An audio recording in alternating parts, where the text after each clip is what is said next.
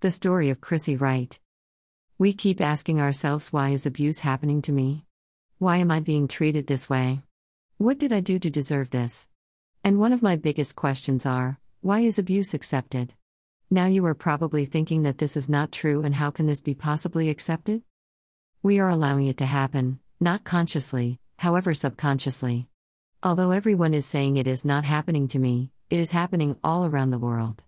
People are ignorant, especially when it comes to themselves. When it comes to power over humanity, the greed of any one's way will lead the way no matter the consequences. The important one that makes it for all, for when it all started, it started with ourselves. We need to stop abusing ourselves today. We need to look in the mirror and see our own reflection.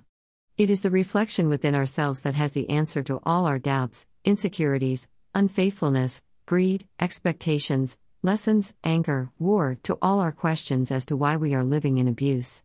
Our reflection holds the very truth of our humanity. It is not with one that the other is superior to the Lord. We are the one, the only way, the only light. Spread out your love and I will be there. I will be there as a gift of life, and I will hold you in forever peace with love. That is the only way of life. You spread love, you spread life, you spread me, God.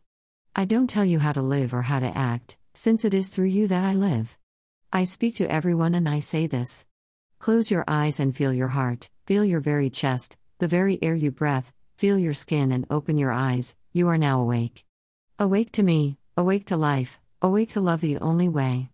You seek shelter, breath, you seek guidance, then seek it with your heart. You seek answers, seek it within yourself. I have given everything you ever needed. It is right here. Love is the only answer. Namaste, praying gesture.